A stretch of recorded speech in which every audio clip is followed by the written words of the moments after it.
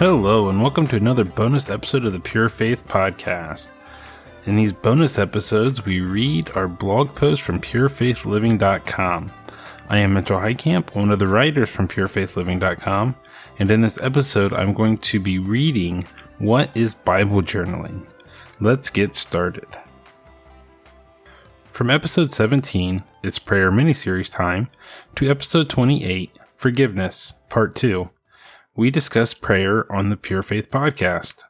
I know that is a lot of episodes on prayer, but the sad part is that we never actually finished. So somewhere in the future, we will be circling back around and finishing our discussion on prayer. For now, however, I wanted to give all of you some options for journaling your prayers, doing devotionals, or other types of at-home Bible study that can help you to not only strengthen your prayer life, but to develop a deeper and more meaningful relationship with God. This article is going to be generalized because there are just so many options for journaling out there. My goal is to give you some general guidelines, tips, and ideas to help you start a journaling routine. Let's start with what journaling even is. You may have journaled as a child, or at least knew somebody who did, but you may have grown out of it. That is normal, because for most people, as they get older, they become more self-conscious about the idea of journaling. However, journaling is a great outlet to get things off of your chest and mind, but it could also be a way for you to study and retain information. This comes in useful when we look at what we are discussing today, which is all about journaling about the Bible. Let's start by explaining what journaling is and then look at a few different areas where you could use journaling. What is Bible journaling? Bible journaling is simply the act of reading through a verse or passage of Scripture, spending some time meditating on what you read, and then writing down your own interpretation of what you read. There really isn't any right or wrong way of journaling. It is all based on what you like and how you like to do it. There are some journals out there that have more structure to them, like the one in this picture. This particular journal has different areas in the journal with different themes.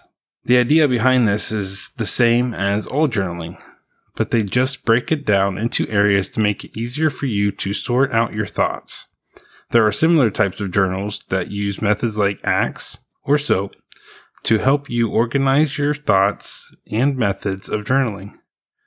If you don't know anything about these methods, then check out our blog post, Axe Prayer Model, and SOAP Bible Study Method for more information. Also, if you're interested in finding a Bible journal, then you can look at christianbook.com as well as on Amazon. However, these types of structured journals are not required. All you need is a Bible passage, paper, and a pen or pencil to get started. Unless you are like my wife, then you will need all kinds of arts and crafts in order to do your journaling. If that is the case, then you can search for journaling supplies on Amazon to get all the supplies you could possibly need. If you don't need all of that stuff, then you are ready to start journaling. Just remember to be as free as you can possibly be and don't rush through anything. This is about developing a closer relationship with Jesus. Journaling through devotionals. Now that you have an idea of what journaling is and a few methods of journaling, we can look at some other applications for it. One possible place where you could journal is through a daily devotional. Devotionals come in all sorts of topics and formats. When it comes to picking a devotional, it all comes down to personal preference and interest. If you are interested in finding a devotional, then christianbook.com has a large selection of devotionals by a lot of great authors. But if you prefer Amazon, you can find what you need there as well. You just need to find one on a topic that you find interesting and that you will be willing to devote the time to reading. Let's remember, however, that this is about the journaling aspect of devotionals and not about the devotional themselves. Therefore, when you do find a devotional you like, then incorporate journaling into the devotion time. Simply read your devotion, meditate on what it says and how it applies to your life, and then write that all down. That is what journaling is all about. Reading, meditating, and then writing down your thoughts. Prayer journaling. Another form of journaling that we talked about on the podcast is journaling your prayers. This form of journaling is an excellent way to journal. It not only gives you a record of your prayers, but it allows you to change, modify, and grow your prayers, and therefore your prayer life. This concept of journaling is very straightforward. You simply write down your prayers to God. I know that for me personally, when I try to just pray from thought or memory, I always forget something or get lost in my words. When you journal those prayers, it makes things more streamlined. It takes most of the human error out of the prayer. But if you do forget something, then just make a note. You can go back and add that in for the next time you use that prayer. Another thing that I love about journaling your prayers is that you can really focus on the specific attributes of God that you want to highlight. You can do this by adding scripture to your prayer that you may not normally be able to memorize. Just remember not to get too wordy or redundant with your prayer. We want to avoid being like the hypocrites and pagans that Jesus warns us about in Matthew 6, 5-8. Keep it short, to the point, but powerful. Journaling your prayers will greatly increase your prayer power in prayer life. Practical application. There are many ways that you can apply journaling to your current study habits. This application isn't a complete guide, but just a guideline for you to find your own path. Everybody's path is different and unique. You don't have to do what everybody else is doing. Be who you are and study the way that is most powerful for you. Journaling is all about developing a deeper and more meaningful relationship with God. I say that so you don't think that this following application is the only way for it to work. I just like the following concept, so let's get into it. As you listen to our podcast, you may have had the thought that you would like to start on a journaling adventure of your own. You get online and find a journal that you want to use. You then find a devotional that you find interesting and want to work through. Well, you are on a good path so far because you can use that devotional as a starting point for your journaling. Somewhere along the way, you are going to start to feel inspired and develop a desire for more. If you haven't felt that yet, then just keep working on it. If you have been journaling for a while and still haven't found that drive yet, then get a different devotion on a completely different topic, change things up, but more importantly, pray about it. You will eventually find yourself wanting more. And when you do, then add a personal Bible study into your studying routine. Again, a simple search on christianbook.com or Amazon will get you a Bible study that should interest you.